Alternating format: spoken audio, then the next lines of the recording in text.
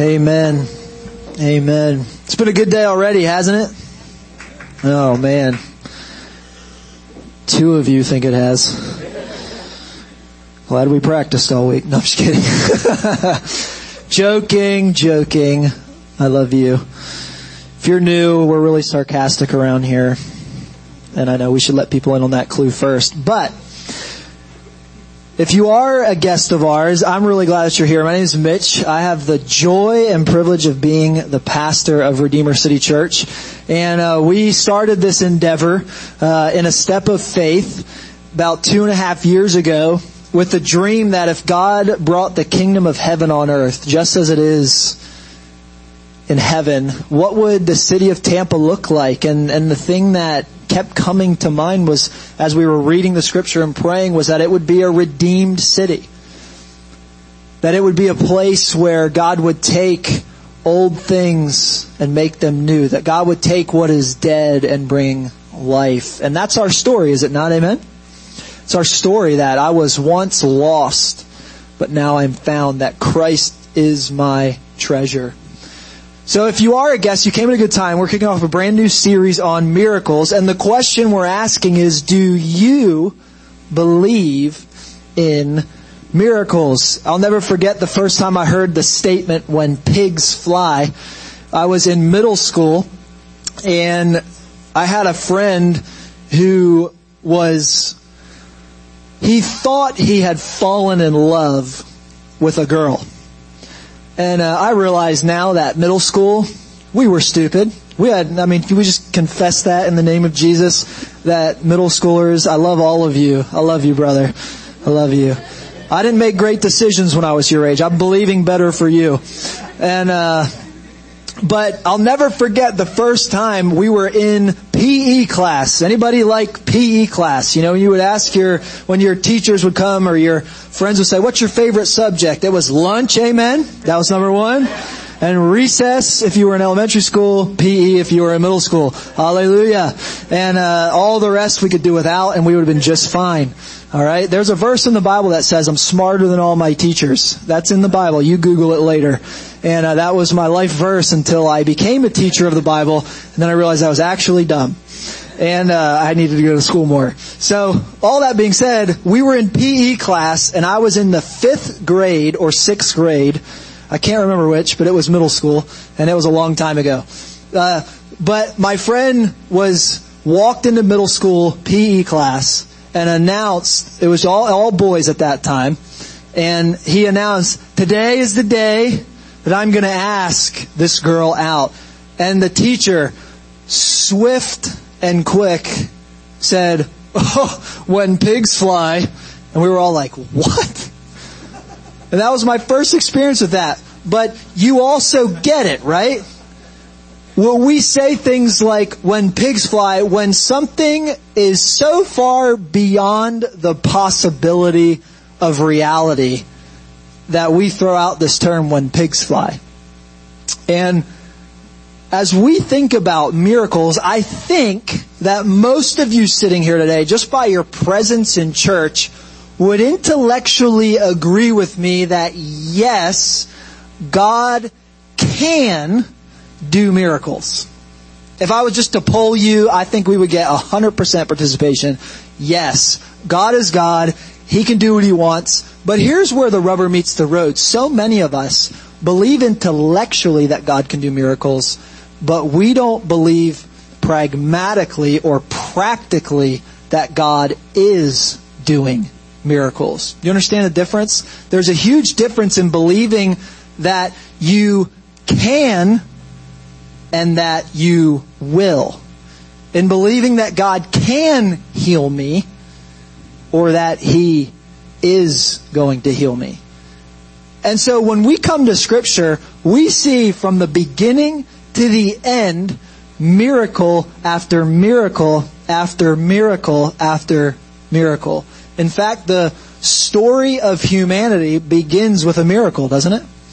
That there was nothing, and God, by His voice, spoke into existence everything.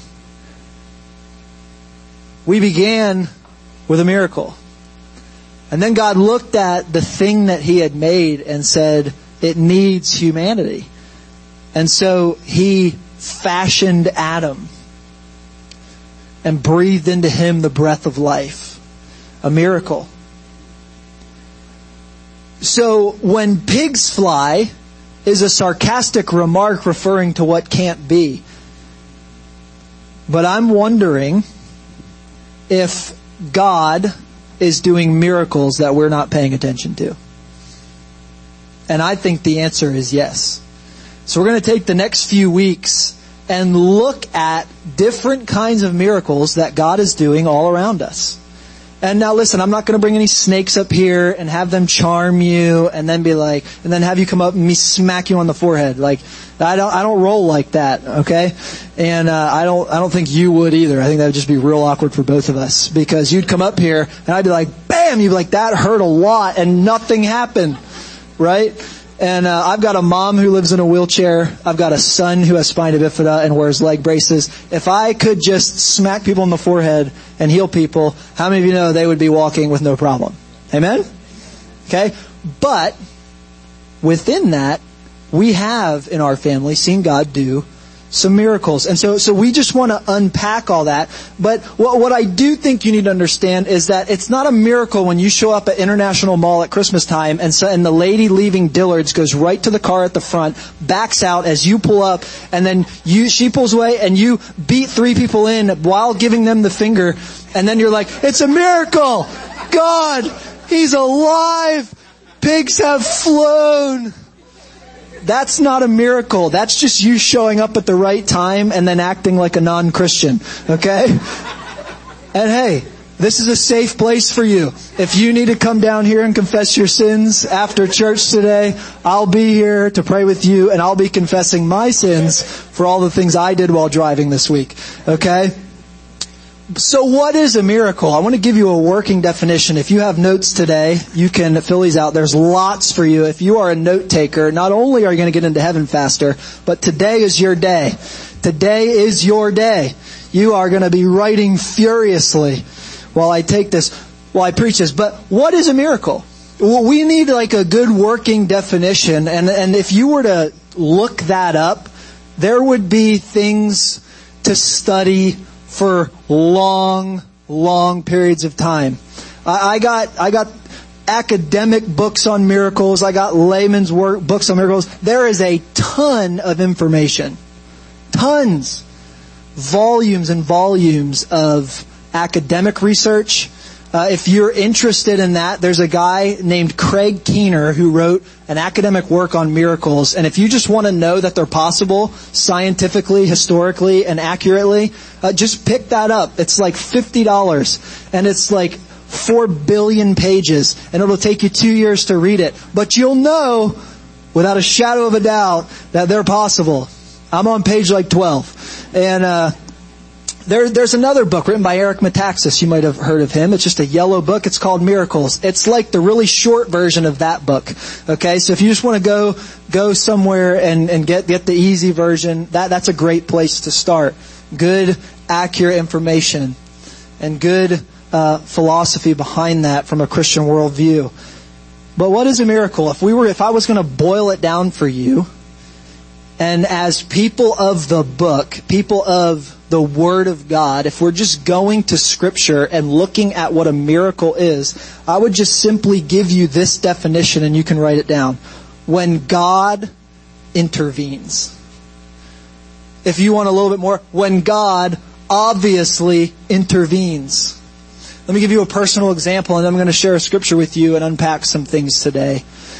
But there are times in life, if you are paying attention, that it is so obvious that God has reached down and intervened in the circumstances of your life that it can't be attributed to anybody else. Let me give you a personal example. Some of you know this, but I battle a thyroid disease, and it has caused all kinds of different issues, and that's not the point. But for 6 years, I had a growth on my thyroid that just a couple months ago they believed had become cancerous. And so it was 60% cancer, 40% not, and they were just going to operate. That was just, in fact, it was just July 6th, I think I was supposed to have an operation to take out my thyroid and test for cancer and potentially do other stuff. Well, I went back on my pre-operation ultrasound. They do a little ultrasound on your thyroid, and it was completely gone. Completely gone. I think that deserves a little bit of praise for Jesus, doesn't it? And now listen, I didn't go to a Benny Hinn revival or anything like that and get smacked on the face or anything like that. You know what happened? We had a city group at our house and we prayed for it. Because God doesn't have to, but He might want to. And so a miracle is simply when God intervenes. And the Bible goes even further to say in Hebrews that without faith, it is impossible to please God. You could do everything the Bible says exactly right, which you can't, by the way, so let's not even go there. But even if you could do all of that, be convinced that you did it on your own, and go to hell. Why? Because it's not about what you can do for God, it's about what God has done for you. Amen? And so a miracle is when God intervenes. Just a short working definition. When it is obvious that God has intervened in our natural world. That's why we call it supernatural. When God intervenes. Let me take you to a scripture in Ephesians chapter 6. Ephesians chapter 6, starting in verse 10. And I want you to pay attention to some of the aspects of what the Bible says here. It says, finally, be strong in the Lord and in, if you're a highlighter, this is a great place to highlight, in His mighty power. So what I'm trying to tell you is that miracles are happening all around us today, but not because we do them, but because God does them. This text is saying, be strong in the Lord, but in His mighty power. Put on the full armor of God so that you can take your stand against the devil's schemes. For our struggle is not against flesh and blood, but against the rulers, against the authorities, against the powers of this dark world, and against the spiritual forces of evil in the what realms? Heavenly realms. Supernatural realms. Therefore, put on the full armor of God so that when the day of evil comes, you may be able to stand your ground, and after you have done everything, to stand. Why do I read that scripture when we talk about miracles? I'm going to jump in your notes to the next part and then come back to the other part, because I want you to pay attention to this. There are two mistakes that we make as followers of Jesus. Two mistakes. You're going to see on your notes there are two big mistakes we make. One of them is that we overemphasize what spiritual forces can do. We overemphasize. For some of you, everything is a miracle and everything is a demon. You pull into that parking spot, it's a miracle. If you can't find a parking spot, it's the devil. If you get to the checkout register and suddenly the price has been marked down and you get to pay half of what you thought you were going to pay, you're like, oh, hallelujah, Jesus is alive. And it's like He's alive whether you got that discount or not, right? So some of us, we're overemphasizing. Like, if you didn't study for your test, teenager, and you fail, it wasn't a demon. Unless it was the one in the mirror, right? Like, we have to study to get a good grade on our test. Amen, teenagers? Amen? Amen? College student? Amen? Amen? No, I'm not getting a lot of feedback from you people. Like, don't judge me. Spirit can move. You're right. You're right. So some of us, we overemphasize and we look and say and attribute to a demon what is just laziness. And we attribute to a demon what is just, you fill in the blank for you. However, the second big mistake we make is we underemphasize what is possible in the spiritual world. We underestimate I love the quote that Craig Rochelle says. He says, the greatest lie the devil has ever pulled off, in the history of the world has ever pulled off, is convincing the world that he doesn't exist. Think about that. The greatest lie the devil has ever pulled off is convincing the world that he doesn't exist. If you were to walk out these doors and take a right and begin to mingle with the people that are all around us in this neighborhood, you would find that most people think you are absolutely nuts, that you believe that there are spiritual forces at work in this world. But what I want you to know is that doesn't make it any less true. Often we underestimate demonic influence. But Jesus, through Paul, is telling us that we have to be strong in the Lord to be able to withstand spiritual forces. What kind of miracle takes place in our life in these moments? It's miracles of deliverance. Miracles of deliverance. So let's go here. What is a demon? Right? Because it's one thing for us to talk about demons and Satan and all these things and the evil day that the Bible is referring to. But what's a demon? What's a demon? A demon is a spirit of the devil. There's a story in Isaiah where it talks about Satan. Did you know that Satan began as the worship leader in heaven? Satan was the one leading worship in the presence of God. And you know what happened to Satan? His name was Lucifer at that point. And you can read about this. I think it's in Isaiah 14, if you want to write that down for later. But Lucifer is leading worship in heaven, and he begins to see who God is, and he begins to desire what God has. But how many of you know that when we try to take the place of God, everything goes wrong? That happens in your life. Did you know that? Did you know that every time you sin, we're declaring that we would rather be our own boss than have God as boss? We'd rather be our own Lord instead of the Lord being Lord. And we struggle with that every single day. Lucifer struggled with that every single day. And there came a point where he said, you know what? I'm going to be God. And God kicked him out of heaven. And with him went, most scholars believe, about a third of the angels. And they became demons. And so these are people that know God better than you know God. Are you tracking with that? They were in the presence, the worship and throne room of heaven, and were thrown out, and their only goal is to help you believe that God does not exist. Because if they can do that, then they win. But the beauty of the gospel is that in spite of that, Jesus came, and the Bible says that He came to be a light in the world, and that the darkness has not overcome it. So it's a spirit of the devil. And I would just say this to you in your notes there. It says there's two blanks. One devil, many demons. One devil, many demons. So God is what we would call in the theology world omnipresent. He can be everywhere at once. Satan and his demons cannot. But the Bible says in 1 Peter that the devil walks around like a roaring lion, seeking whom he may devour.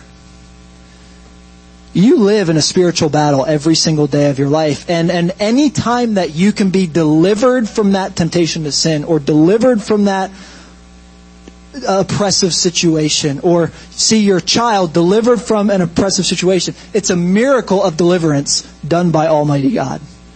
Because you and I can't do it. Why else would Scripture come to us and say, be strong in the Lord and in His mighty power? That implies that there are other powers after you every single day of your life. And if you ignore that fact, you're going to fall on that fact every single day of your life. If I ignore that fact, I'm going to be living in bondage. We sing a lot about chains being broken. Well, that's not just a theory. It's a real thing that's happening in real time in real lives, including yours. We need miracles of deliverance every single day, and not the weird kind. Not the weird stuff you see on television. We need God to intervene in our life and do miracles of deliverance in our life and in our neighbor's life and in our coworker's life and all around us. And the beauty of it is that he in Matthew 5 says that you are the city set on a hill that cannot be hidden. And that you are now, so Jesus comes and says, I am the light of the world. A city set on a hill cannot be hidden. He is choosing to channel His light through you into the world. And so, I'm getting ahead of myself. We gotta slow down. I gotta give you some blanks before we get to the good part. Alright? But let's think just real fast about what demons do. Okay? So let's just get real practical. Where is it possible that a demon has been influencing your life? Well, where is that possible? According to 2 Timothy 2:26, number 1, demons tempt you to sin. Look at this scripture here. It says, and that they will come to their senses and escape from the trap of the devil who has taken them captive to do his will. This is Paul telling a young pastor who happened to be my age, in his early 30s, telling him, when you encounter spiritual oppression, this is what's happening. The devil has taken them trapped and captive to do his will. If you are not following Jesus, if you are not doing what God has called you to do, but you know that Jesus is Lord and you're not doing it, you're under the influence of the devil. Evil is evil and ought to be called evil. Are you tracking with me? Now, I'm not saying you're evil, because the Bible says when the old is gone, the new has come. And Jesus is more powerful. Come on, church. Jesus is more powerful than Satan. And so demons tempt you to sin. Number 2, demons distract you from God's will. 1 Timothy 4:1. The Spirit clearly says that in later times some will abandon the faith and follow deceiving spirits and things taught by demons. So when that person comes to church with you, seems to enjoy it, and then never comes back, they've chosen to follow things taught by demons. Did you ever just think about the fact that any secular worldview that contradicts the Bible is put there by Satan? Let's not just be like, oh, those people are so dumb. Why can't they see when they stand at the beach that God created everything? That stuff doesn't just come, boom! Oh, look, it's man. Why can't they see what you can see? The Spirit clearly says that in later times some will abandon the faith and follow deceiving spirits and things taught by demons. Listen, I'm not the demon under every rock kind of guy, but at the same token, there's a demon under every rock. I don't want to be weird, but I also want to be naive. And so, demons distract you from God's will. So, God's not the only one who puts stumbling blocks in your path, but Satan will. If God's called you to do something, you better believe Satan's going to make it hard to get there. The demons are going to make it hard to get there. If God called you to adopt a child, you better believe God's going to get you there, but there's going to be distraction along the way. God might call you to foster care. He's done that for some of you in here. God's going to get you there, but Satan's going to do his best to make it miserable. God's going to give some of you children, and holy moly, you're going to be like, demons are everywhere. Hallelujah. I have 3 kids. God's going to allow some of you to get married. You're going to be like, there's a demon in there. I'm going to cast that out. And all the ladies said, that was way too quick, Amy. Way too quick, Jake. We'll lay hands on you afterwards. Just kidding. Demons distract you from God's will. Number 3, demons inflict suffering. Demons inflict suffering.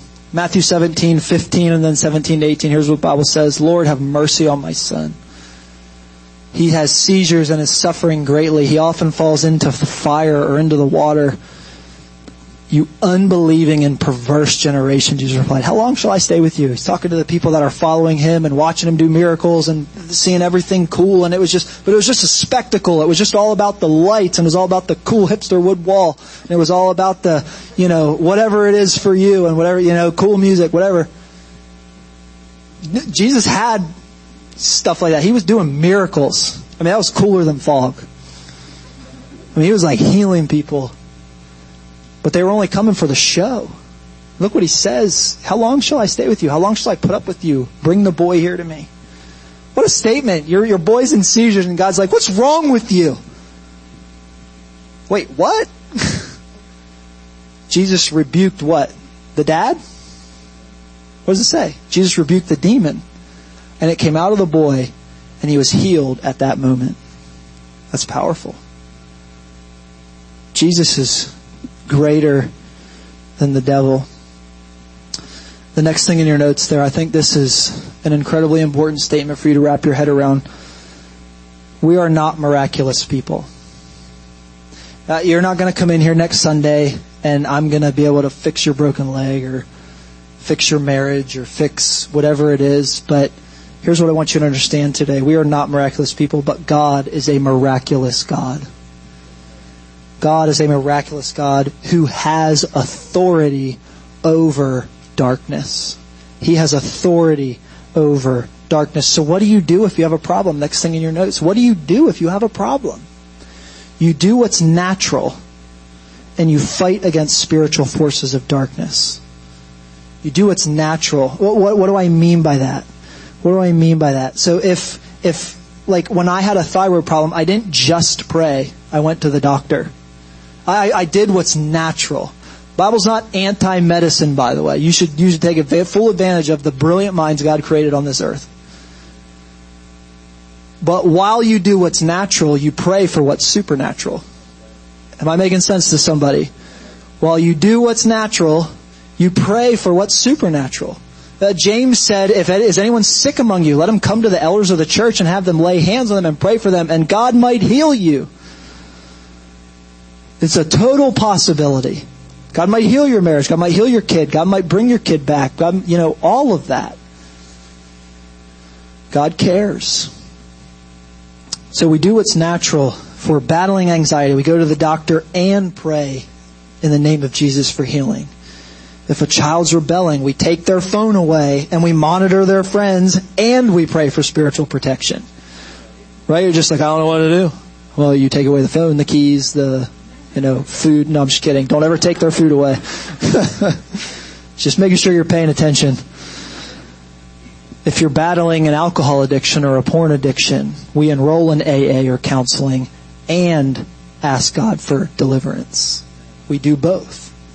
We do what's natural and we ask for what's supernatural. But what is darkness? I think this is going to be key for somebody.